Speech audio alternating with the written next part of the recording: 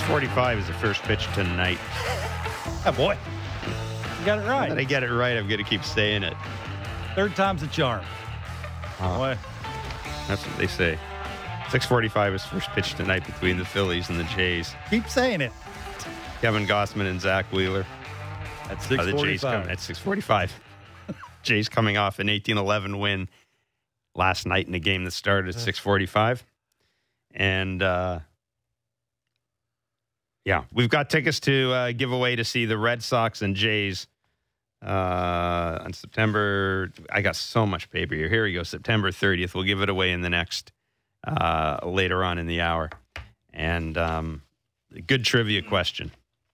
Good trivia question. I for got you. it right away. Yeah, you got it right away. All right. We spent a great deal of time recently talking about the rules changes that Major League Baseball is bringing in next year. We had Morgan Sword on a couple of days ago talking about, of course, we're talking about the pitch clock, the limitations or restrictions, however you want to describe it, on shifts, the limitations on throwing over to first base, and bigger physical bases as well. It's by no stretch of the imagination, I think, will it be the last set of significant rules changes we'll see in baseball. We know that technology is continuing its march and is going to continue to have an influence in the game. But it certainly seems from a distance as if it's going to be an awful lot for major league players to swallow in the offseason and get used to playing under those rules during the regular season. Raul Ibanez is Senior VP for Baseball Operations with Major League Baseball. He's a 19-year MLB veteran, and we're very pleased that he joins us on Blair and Barker. Raul, thank you so much for joining Kevin and myself. We trust that you're keeping well. When these rules were announced, and I think I grew up watching baseball in the 70s and 80s as well, and you made the point that these rules changes kind of reminded you of the game you grew up with in the 70s and 80s, which was, I think it was a faster game, more athletic.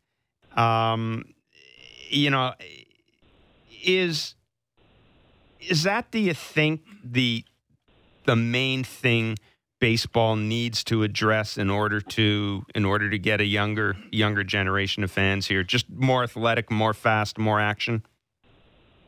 Well, first of all, thank you guys for having me on. And I think that, everything that is being done at Major League Baseball is it's done based off of what the fans are telling us, the type of game that they love to see, that they want to see. We have the greatest game in the world with the best players in the history of our sport, not just since I came into the big leagues, but prior to that, these guys are more athletic, they're more powerful, they're bigger, faster, stronger. And it's just trying to get to what Theo refers to as the best version of baseball, putting the best version of baseball on the field so that these incredible athletes that we have can shine and put their talents on display for our fans. Is it fair to think that with no shift that every hitter should now hit 300 every single year now? That would be a hard no, probably. Yeah, absolutely. Yeah. Hitting is harder than ever. Hitting has been, it's been Ted Williams, the greatest of all time. He called it the most difficult thing to do in sport. Mm-hmm. I happen to agree with that. But the fact is hitting has always been difficult. It's just become increasingly difficult. Not just is the stuff better, but the information, the data, and the defensive positioning has really impacted batting averages as well. Well, I mean, you're in a unique position there because you played the game for a long time. And I'll ask you this: would 24, 25-year-old Raul Ibanez be excited to see these rule changes Great coming question. in if you were playing right now? Would you be would it be an imposition, or would you be, hey, I'm on board with this? This is going to make the game more exciting? It's a really tough question to ask. I would say, honestly speaking, anytime a rule change came into play, I was resistant. So you play the game based off of the rules that are given to you, and you prepare diligently towards playing that game. And anytime that there's a rule change, the initial response, at least on a personal level, was I was always resistant at first. Now, over time, you adjust and you adapt, and you usually look back on the rule change and think, God, that it wasn't. We probably should have never been doing that. I mean, running over the catchers at home plate and breaking up double plays at second base, I always thought it was part of the game. I didn't like those changes, but later, as time went on, now looking back in hindsight, you think, well, that was probably the right rule change. And so I think at first there's always, as a player, I was always resistant. And over time, you adapt and you adjust. And later on, much later on, you look back and you go, this is definitely the right call. So how are guys going to prepare for the pitch clock? And I'm not just talking about pitchers. I'm talking about hitters. I look at the Blue Jays, and they've got some guys that like to make sure the gloves are tight. No, they're not tight enough, and I got to tighten them again. And I mean, you wait for me. I grew up covering the New York Yankees, and Derek Jeter didn't always necessarily speed the game up. Are guys going to have to just get used to it? Because I don't think you can practice that in the off season, right? You can't practice your walk-up routine in the off season, and I think people have some concern about tie game, ninth inning, home plate umpire is going to call somebody, and it's going to decide the game. Yeah, I can tell you that how I think you absolutely can prepare for it during the off season. If I were playing, I would certainly do that. I'd go through simulated at-bats to just get accustomed to the cadence and the tempo and the rhythm of the batter's box and what's going on. To be honest with you, if I go back in time and, it was like facing Cliff Lee, he worked really fast. Mm-hmm. So he kind of sped up your tempo anyway. So you do, there is going to be an adjustment period, but I don't think it's going to be as profound as or as difficult an adjustment as we think. Over time, guys will adjust and adapt. These are the best players in the world. And I strongly believe that the most adaptable players in the world, baseball players, have to constantly adjust and adapt anyway in the batter's box. There's so many different variables going on with the pitcher positioning. You have to adapt from pitch to pitch. I think that there's going to be an adjustment period. You can prepare for it during the off season. There's a lot of time to prepare. And spring training is going to be the real time to do it in game, to really adapt and adjust. What will you be looking for in spring training when it comes to the pitch clock? One thing. To be honest with you, I've seen these games played. I think we tested these rules in over 8,000 minor league games, and I do recognize that the minor leagues are different than the big leagues. But one thing that I really enjoy about the pitch clock is the crispness of the game and the frequency of action. It's not really about the overall time of game. It's more about the pace of play. And I think that overall players are going to find this change as a very favorable change, not just to their own game, but to, the quality of play. There's a lot more, when a guy works fast on the mound, you tend to be ready defensively. You're getting ready, you're getting set, you're staying engaged and focused. And one thing that I think you'll see an increase of is athletic plays on the field because of it. Well, I'm interested in your move from a player being a player into the commissioner's office. What's been the most surprising thing to you about the commissioner's office? About not necessarily just about the job you're doing now, but maybe something you may have had some preconceived notions about what goes on in the commissioner's office, and those notions may have been shown when you got there to be wrong. What's kind of been the most surprising thing? That's a really good question. I think that I had no idea how deeply people loved the game and cared about the game. Everybody who works at the office, they not only do they love the game, but they love players. When players come through the office, everybody lights up. They get really excited about it.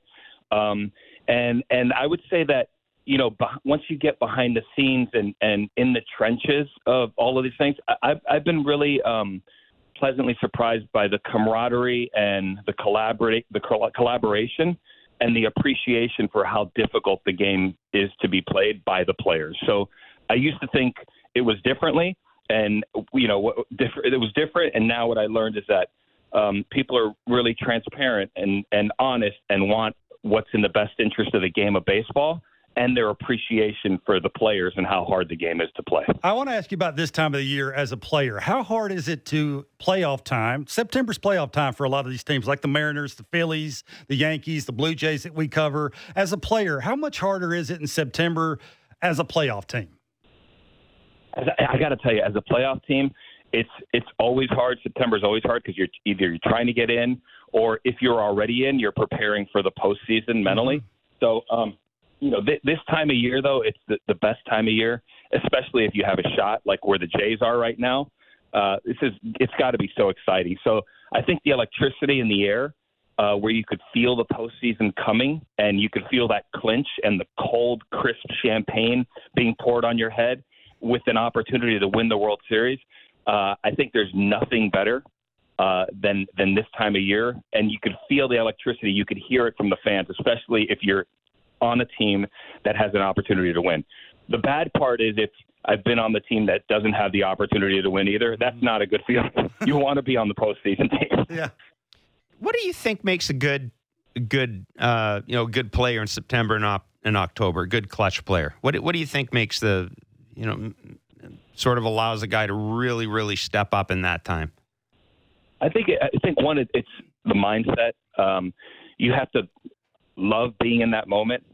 We all dream about it in the backyard, but once you get into the moment, I think it's a matter of maintaining the balance and the internal tension between, being hyper-focused and aggressive and also staying calm. And if you can stay in that balance, that internal balance, there's no better feeling. Everything gets really, really quiet.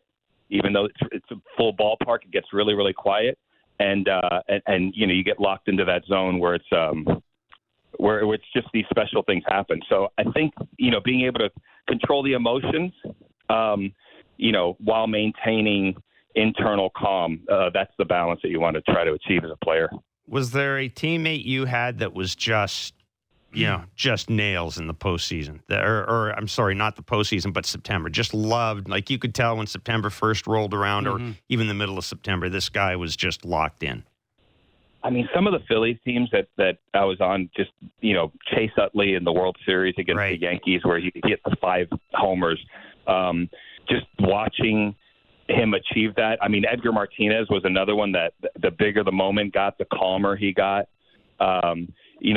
Jimmy Rollins had a great heartbeat for postseason games. Playing with Carlos Beltran, even though our teams weren't winning teams that we were on per se, we did have one, decent season there in KC. But Beltran had the ability to do that as well. So there's quite a few guys that can really dial it in. That it wasn't just talent and ability and preparation, but it was the ability to perform in September and in October. I mean, watching the Jays guys play, this is a really exciting team that you guys have in Toronto, and just what a fun team to watch for the fans. I'm really excited. When I say the name Aaron Judge, what do you think? I mean, monster. This guy is he's not just a power hitter. Clearly he has an opportunity to win the Triple Crown, but just an athlete. All-around athlete, above-average defensive player, a guy that could hit the ball to all fields, a guy that could really, really hit. And here's my favorite part about Aaron Judge is when I think of him, I should have said gentleman. He's a professional.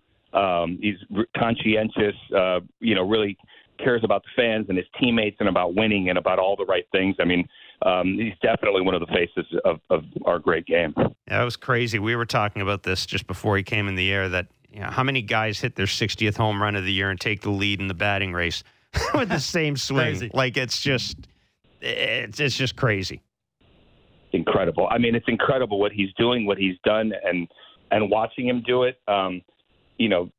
Especially when his team really, really needs him, and to do it in the Bronx, it's just special to watch. What a special moment to watch, and what a great. He's a great player, great human being, and just phenomenal for baseball. Raul, we really appreciate you joining us today. Thanks so much. Great stuff. Thank you. Thank you, guys. Take care. Thanks. Be well. That's Raul Ibanez, Senior VP of Baseball Operations, the Mariners, former player with the Mariners, Royals, Phillies, Angels, and Yankees. He was on, everybody, we used to do this thing where you'd sit around, the bar or whatever after game, and you'd be yapping about stuff. You'd make one of the things is making a list of guys who were players that you thought would eventually manage. Yeah. Convinced that Raul Ibanez was going to be a major league manager. And I know, I think he's interviewed for a couple of jobs, but he was a guy that if you kind of covered baseball when he played, like in the 2000s and that, absolutely convinced he was going to manage. Let me ask you a question. Rule changes. Yeah. Red flag in spring training. What would they be? Red flag like that. We have to change this before the season starts. I mean, I know the evidence suggests it's not going to happen. I will be watching for pitchers getting sore really early. And I mean, guys do, right? That's one of the issues with spring training is you are probably, if you're a pitcher, chances are at some point in spring training, it's not that you're going to have an injury, but something's going to happen. You're going to have to miss a start. You're going to get pushed back. You're going to, that's my one concern. That's really the other stuff. I think Raul's right. Guys will adapt. There'll be some grumbling, but guys will adapt to that. But I just don't know what happens if Max Scherzer looking up the clock. I've got a second left, and I throw and I'm not ready. That is the red flag for me, is if you get a bunch of – I'm not worried about the young guys because I think the young guys can adapt. But if you get a lot of the older guys – that's what would concern me. It's the guy coming off an injury that you want to go quicker, and he wants to take it slower. That's a good point. Right? It's how do you get that guy going and have that relationship between, I chuckle, umpire and player. Because there's going to be a little of that. There's going to be that guy that goes, dude, I just don't feel right. Just leave me alone. Yeah. And how's that going to be? I find that interesting on how that guy coming back from that injury, how that's going to be handled. And I kept thinking about the Joe West. Unwritten rules, right? Yeah, I kept thinking about the Joe West story about calling that game when baseball did have the pitch clock in, and the Chicago Cubs pitcher, and he called a ball, and they found out later that the kid whoever was pitching had asthma. Felt awful. And Joe said, I felt awful. Here's a guy with a breathing problem, and I'm basically telling him, hurry up and breathe more, hurry up and. But that's really my only concern. I do think I think the changes are going to have they're all going to be positive. I absolutely believe they're all going to be positive. But I gotta see in my own mind that a veteran pitcher can handle the change without hurting himself. Okay, that makes sense. No shift and the 3-batter rule. Is those two things together fair for an organization to have at the same time? Yeah. Why? Reason I say that is with no shift and a lefty comes in who's facing two lefties and a righty. You're facing them for a reason, but the righty is Albert Pujols of 10 years ago. Oh, I'm sorry. Oh, that's I'm sorry. I'm sorry. Or left hand. My point is, how do you make an organization have both of those when it would be easier, right, to match up? Lefty comes in, you bring a lefty in. Righty comes up, you bring a righty in because of no shift. Now. I've said I don't like the 3-batter rule. I think you should be able to change pitchers as often as you want. Pitching clock should eliminate that now. That's right. You would certainly think so. And the other thing I've said too is eliminate trips to the mound. You eliminate trips to the mound. You got a pitching clock. I think you should be able to change pitchers as often as you want. That's just me. But, you've essentially, in a way, it's good because now you're forcing pitchers. You would think that it would mean you would keep better pitchers in the game longer because now you're not going to have those loogies, right? Those lefties only 1-out guys. You're not going to have those guys anymore. So you're going to have your lefty's going to have to be a guy like Tim Mesa. Mm-hmm. But the pitching changes didn't bother me, and I'm kind of with you. The pitch clock should take care of it. Well, now that you think about it, Yeah. Like, Where I'm not sure. What I'm really not totally convinced about yet, and this isn't a red flag as much as I need to see it happen, but you've already seen people talk about how you can game the rules, right, by positioning players. We've had people talk about, hey, what about an outfield shift where you've got 3 outfielders on one side, Sure, and one of the outfielders playing where the shifted second baseman would be now, and now you're giving the whole side of the field to the player. I don't know how that's going to look. Jason Stark, I would direct people to Jason Stark's article in The Athletic a couple of days ago, because I had no idea about this.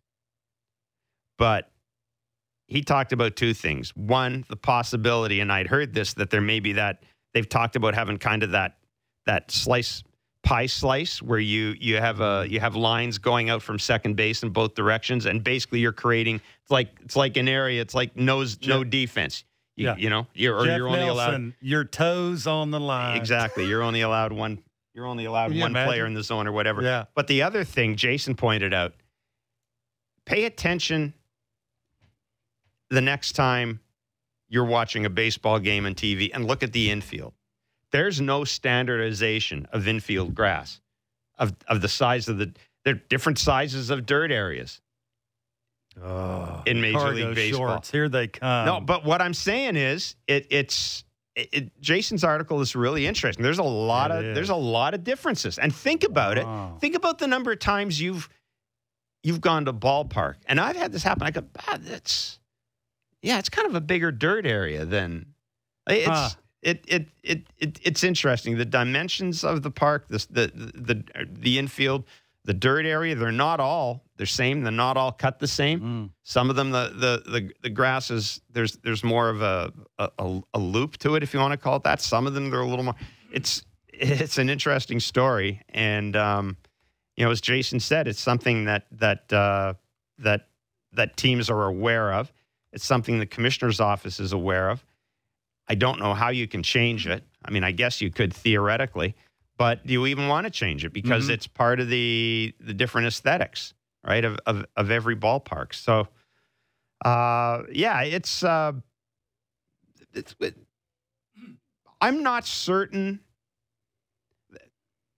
that the impact, every time there's a rules change, there's a flip side. There's an impact to it. You know, you look at the rules changes the NFL or the NHL made, getting rid of the red line and all that, and it was supposed to open up the game, and it just changed the way guys played defensively. You know, it's the red line. People thought, well, if you get rid of the red line, you're not going to have the neutral zone trap and all this stuff. Well, the neutral zone trap was developed in Europe without a red line. So there's always these unintended consequences when you're doing something like that. But the pitching injuries is the one. The one thing I will be keeping an eye on. And I know, listen, I'm sure they have a ton of data. I'm sure, no question, their own khakis have looked at this, because there's no way it's not to baseball's benefit, right, to put a rule in place that is going to injure a bunch of pitchers. It's just not to their benefit. So I've got to think that they've done a lot of looking into that, but it is something we'll keep an eye on. I mentioned that we have tickets to give away to the Red Sox Jays on October 30th at the Rogers Center. We've been giving away tickets all year long. So here's the deal. I'm going to read a trivia question. You're going to text the correct answer. Why do you always laugh when I say this? You're going to text the correct answer. Just, can I ask you why you're laughing about this? Like, you guys are too. Because I'm laughing at you. Because have I been saying something wrong the whole time? Mm-hmm. All right. Start over. Go. All you have to do is text the correct answer to our daily baseball trivia question. You can text it to 590-590. Go ahead. Stop laughing. Well, you're all like... Yesterday, we asked you which Yankees pitcher holds the Yankees record for most career strikeouts. I, of course, got this immediately. Absolutely. It was Andy Pettitte. Of course you did. I did. It was Andy Pettitte. It was easy. Today's question is and I did not get this. I didn't get this the first guess, second guess, third guess, or the fourth guess. It's obvious. Right. Which Red Sox player was the first player in MLB history to win MVP, Silver Slugger, Gold Glove, batting title, and the World Series in the same season? Say it again. Which Red Sox player was the first player in MLB history to win MVP, Silver Slugger, Gold Glove, batting title, and the World Series in the same season? Text the answer to 590, 590 for your shot to win. See rules at sportsnet.ca/590. Did not get this. Me either. Did not get It's an obvious guy. It should be, but You would think so. my reaction is that initially a lot of people will outthink themselves. I in guess this, everybody which is what I did. but him. Yeah, you did. Yeah, I did.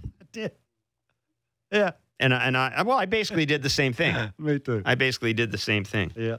And that's one of the problems with these, the older franchises is you automatically assume that every record that was set back in 1940. Mm-hmm.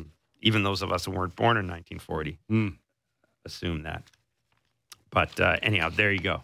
Text the correct answer to 590, 590 for your shot to win. DMs are open for Barker's back leg bits. We have a ton of them, but we'll endeavor to get to as many as possible. The text line's open, 590, 590.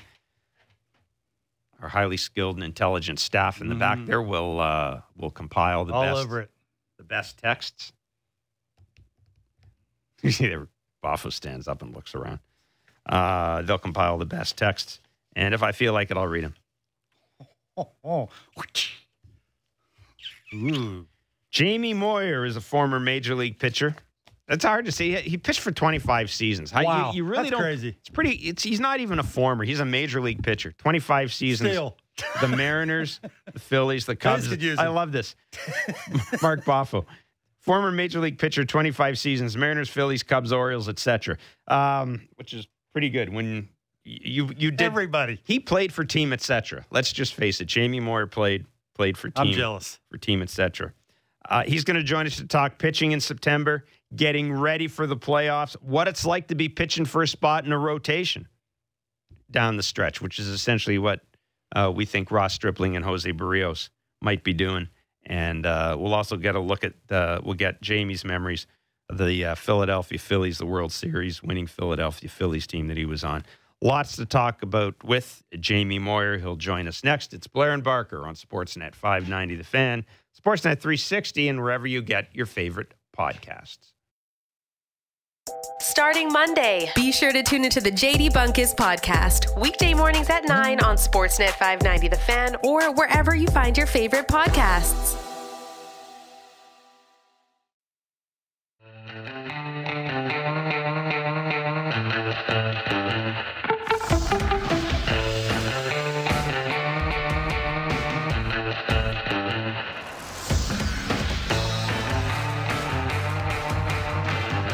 Hey, DMs are open for Barker's back leg bids. SN Jeff Blair's my Twitter handle. I think they're open. Yeah, they are. Thought you were going to leave Twitter. I only use it for the show. I don't, and for making smart ass comments about the Blue Jays. But I don't do it for anything else. I don't do it for food, cats, dogs, family members, politics, weather. I don't use it for any of that stuff anymore. Because I have nothing to add to any of those particular conversations.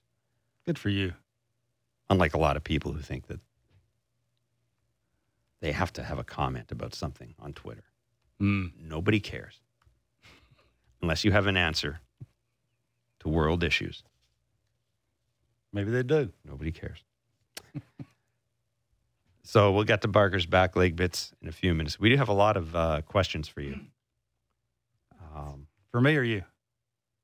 Well, for you, for both of us, but I'm going to No, you're not. mainly focus them, direct them Don't towards say you. that. The Jays and Phillies will wrap up their brief two-game series tonight. Citizens Bank Park. The Jays coming off an 18-11 win. The Jays winning 18-11 last night in a game that I said headline. Yeah, it had 4 or 5 different games. You can say it. Say it just like that. It really did. There was a lot. There was a lot of baseball played last night. It wasn't great either. Well, some of it was. Some of it, strangely enough, wasn't. Now, for Ross Stripling, it was arguably his least effective. I don't like using the word. It was his least effective start as a starter. 4+ innings, 5 earned runs, 9 hits. Kevin's right. It's the most earned runs he's given up all year, but Kevin's right. It was largely 1 bad inning. Mm-hmm. Here's where it gets interesting, though, is because we know, we're relatively certain now that the Jays are going to be in the wild card. We know that there's a chance that they'll have home field advantage. We also know that they'll only need 3 starting pitchers for that first series. Alek Manoah and Kevin Gausman, barring injury, are penciled in as 1 and 2, and it means that a decision will have to be made between Ross Stripling and Jose Barrios as to who will start Game 3, who will go into the bullpen. And, of course, you know the histories of the two. Ross Stripling's done both jobs. Jose Barrios hasn't come out of the bullpen since a playoff appearance in 2017. So it raises the question. What should a manager, what should a coaching staff be looking at in this situation as they go down the stretch? And what should the pitcher do as a team goes down the stretch? Jamie Moyer has gone through just about everything you can go through as a major league pitcher. He pitched 25 seasons in the majors, and he's won a World Series, and he's also been an analyst as well, and we're very pleased that Jamie Moyer joins us on Blair and Barker. Jamie, thanks so much for joining Kevin and myself, and I wanted to kind of tap into your experiences because one of the storylines, as I mentioned here in Toronto, is who gets that third start in the playoff series. Now, injuries can happen and can render can take the decision out of your hands. But how would you approach that if you were a manager? And how would you approach that if you were the pitcher involved? Well, I mean, first of all, good morning. Second of all, that's a giant question, and I don't know that there's a right answer or a wrong answer. I think a lot of it goes with experience and feel as a manager for your personnel, your players. I heard what you said about Stripling's past and Barrios's past. First and foremost, you got to win one of the first 2 games to get to Game 3. Mm-hmm. So if you don't win Game 1 or Game 2, you're not even talking about Game 3. So my focus for me, if you're asking me a question, my focus is on Game 1. How do I win Game 1? How do I put myself in a situation as a manager and how do I put my players in the best situation to win Game 1? And if I can get to that point and look at it, you're talking wild card, anything can happen. We've seen that already. And I'm going to say when you compare it to the history of the game of baseball, this wild card situation is fairly new when you compare it to the whole history of the game of baseball. Mm-hmm. And we know that anything can happen. Teams that aren't expected to do well. Again, you've heard this time and time again, whoever has the hot hand, whoever makes the pitch, whoever makes the play. The cool thing about wild card baseball or playoff baseball, it all starts at 0 for everybody involved. So where you finish during the season does come into play a little bit, but you're in the playoffs. You get free baseball. It's extended baseball. So to me, it's preparing your team as you go through the end of the season, preparing your team to have your horses in the front line when that first game begins. I know I really haven't given you an answer, but it's like I said, it's a really hard question to answer because I'm not the manager. I'm not the manager of the Blue Jays or any other team And, the manager and his staff and front office really have to have I believe, a really good heartbeat on what's going on in that clubhouse. And how did we get to this, to this new race? Who's dinged up, who's banged up, who's ready to go? Everybody's going to tell you they're ready to go, but you're going to have to lean on your medical staff, to be telling you, hey, this guy, he's able to play, but he's not 100%.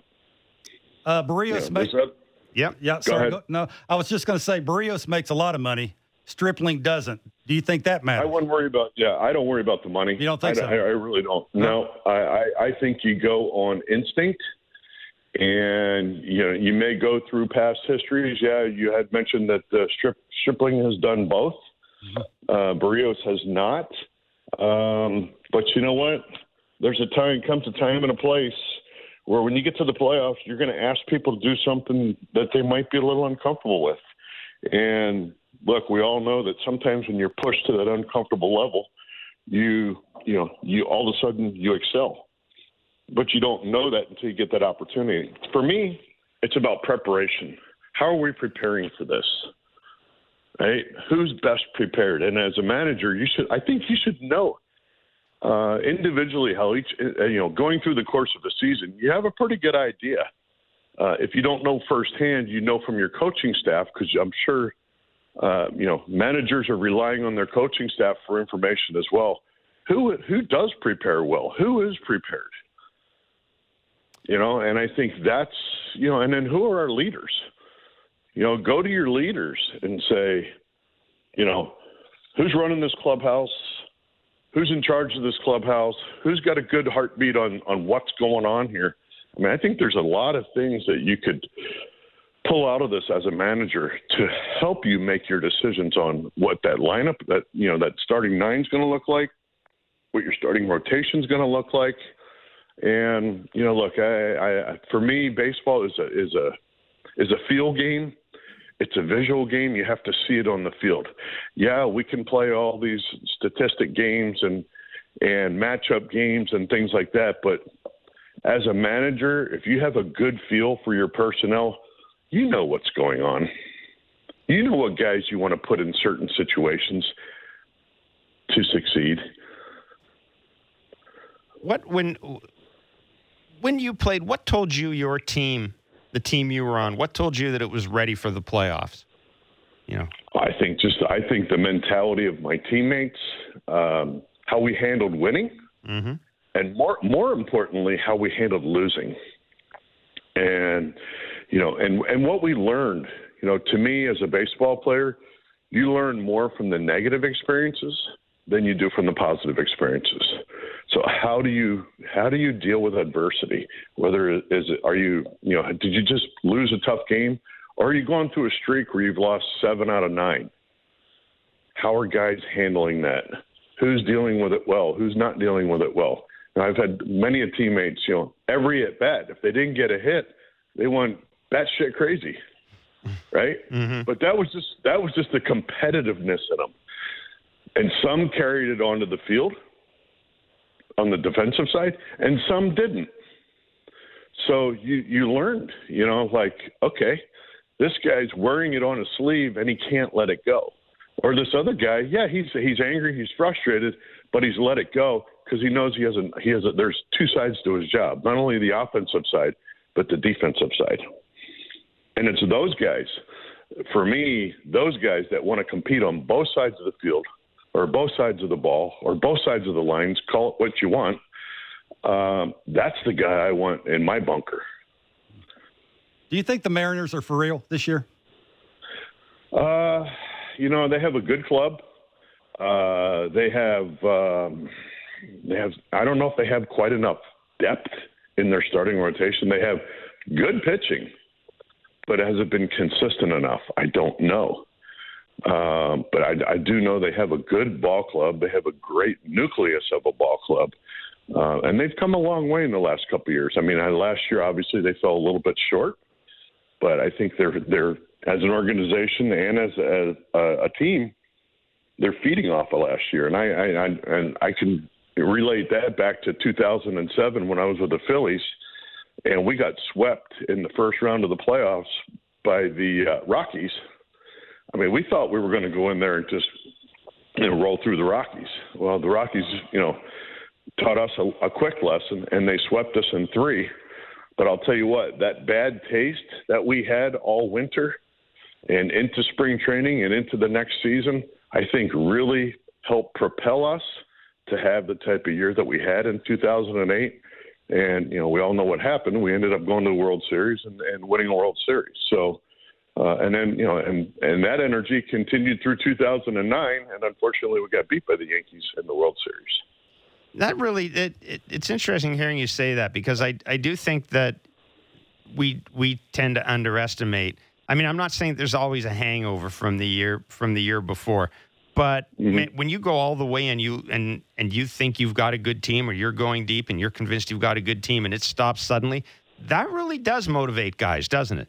Oh yeah. I'll tell you what. I don't know. I can be 100% honest with you. I don't know that I've ever been in a clubhouse after that third loss from the Rockies in 2007, where I saw a clubhouse as somber as I witnessed that day.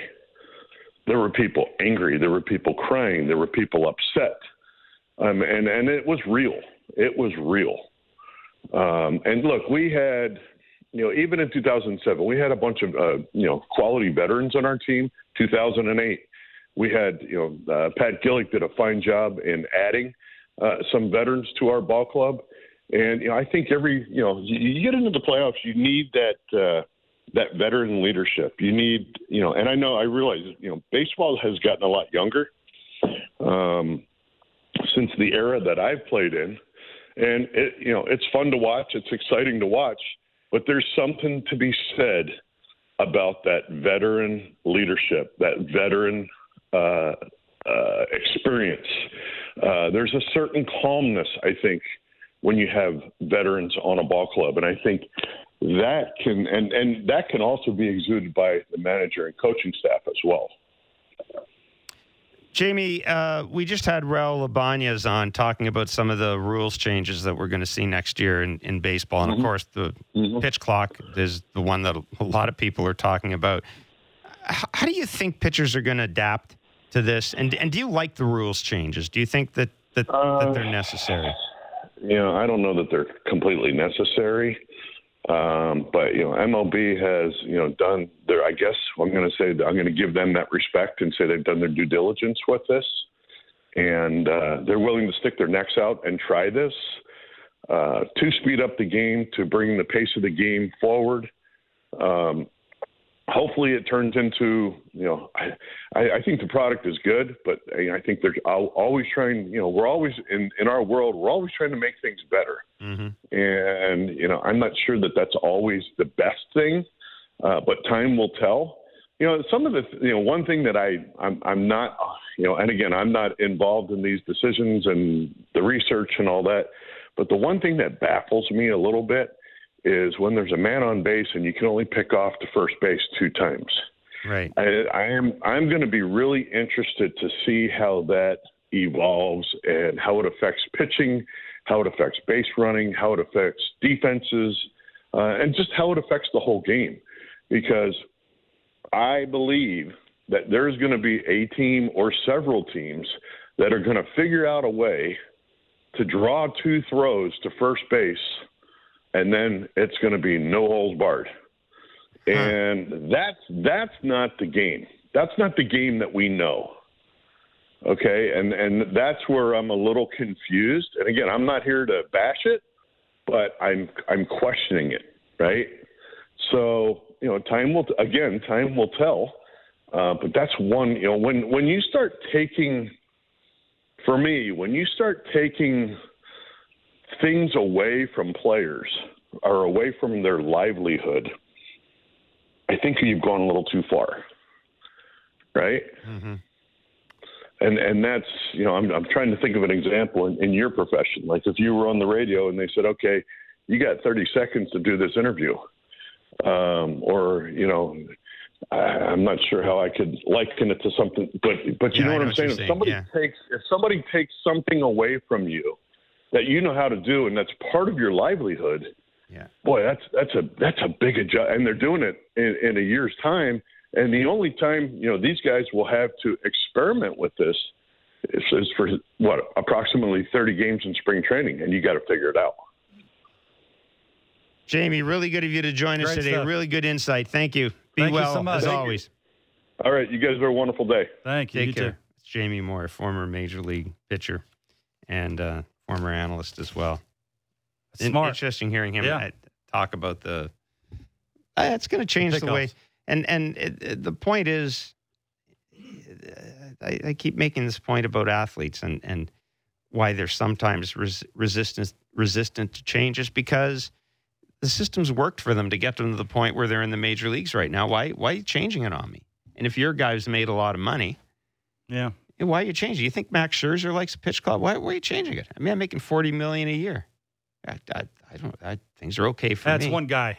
No, but you know what I'm saying. I think there are guys who will look at it that way. Yeah, maybe. But I appreciate Jamie. That's a great job joining us. Mm-hmm.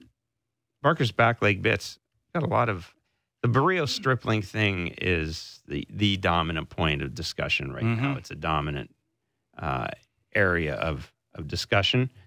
On the text line, Stacy from Fredericton wants to know, thank you for the kind words, Stacy. Do you think the Jays are a more consistent team with Biggio in the lineup?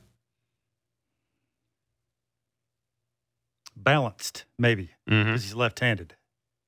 A little harder to pitch to. Have to use the breaking ball, have to use a different side of the plate.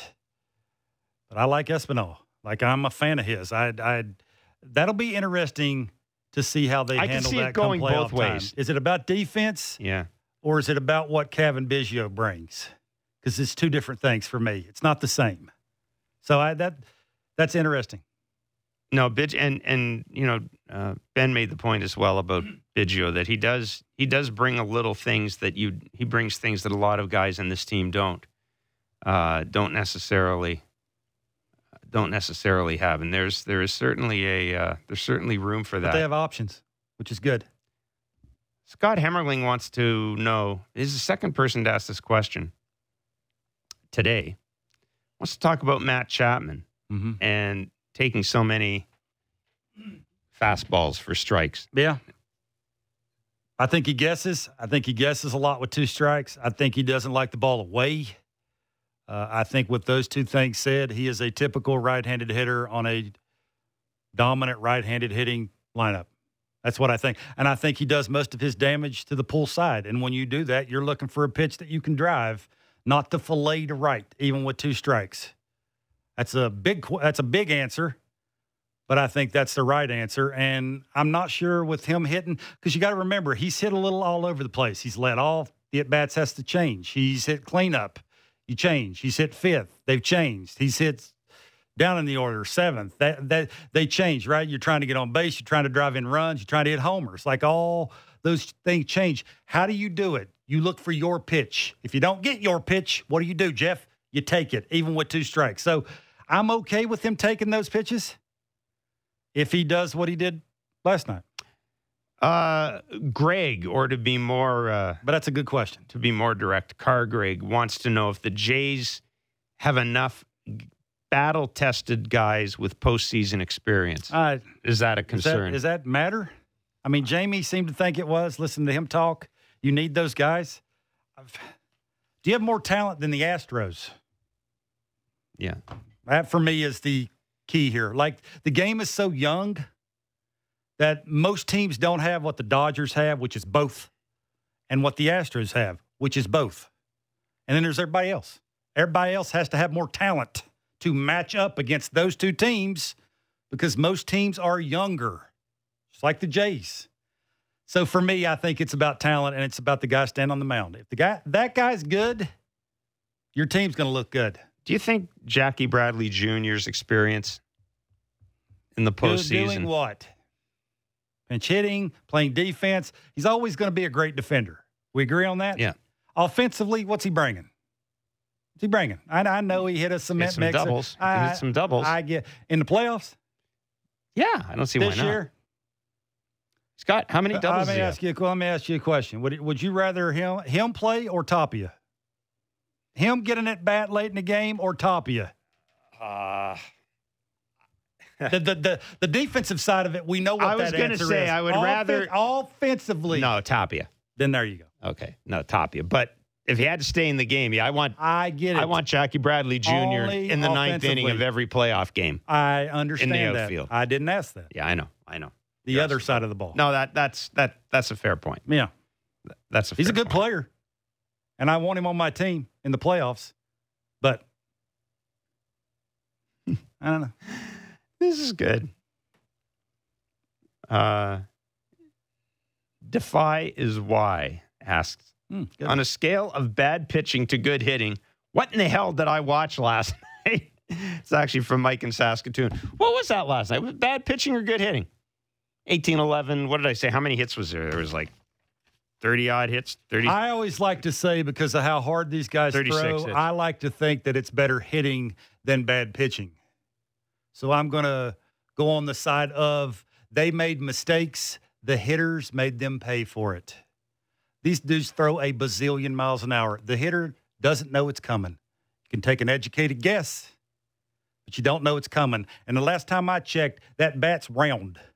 Last time I saw, that ball's round. So I'm giving that to the hitter.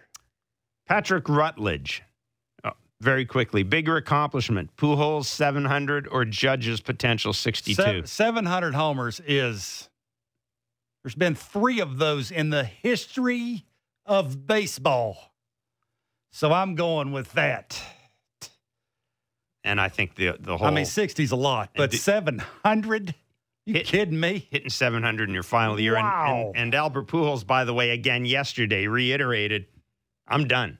Like, I've achieved everything I want to achieve. Fingers crossed. I'm done. It's not $6.99. $6.99. He says he ain't coming back. That's it for us. We'll be doing Blue Jays talk tonight whenever the 6:45 start ends. We'll be back here tomorrow from 10 to noon Eastern on Sportsnet 590, The Fan, and Sportsnet 360. If you're listening via podcast, please rate, review, and subscribe. Have yourself a great day.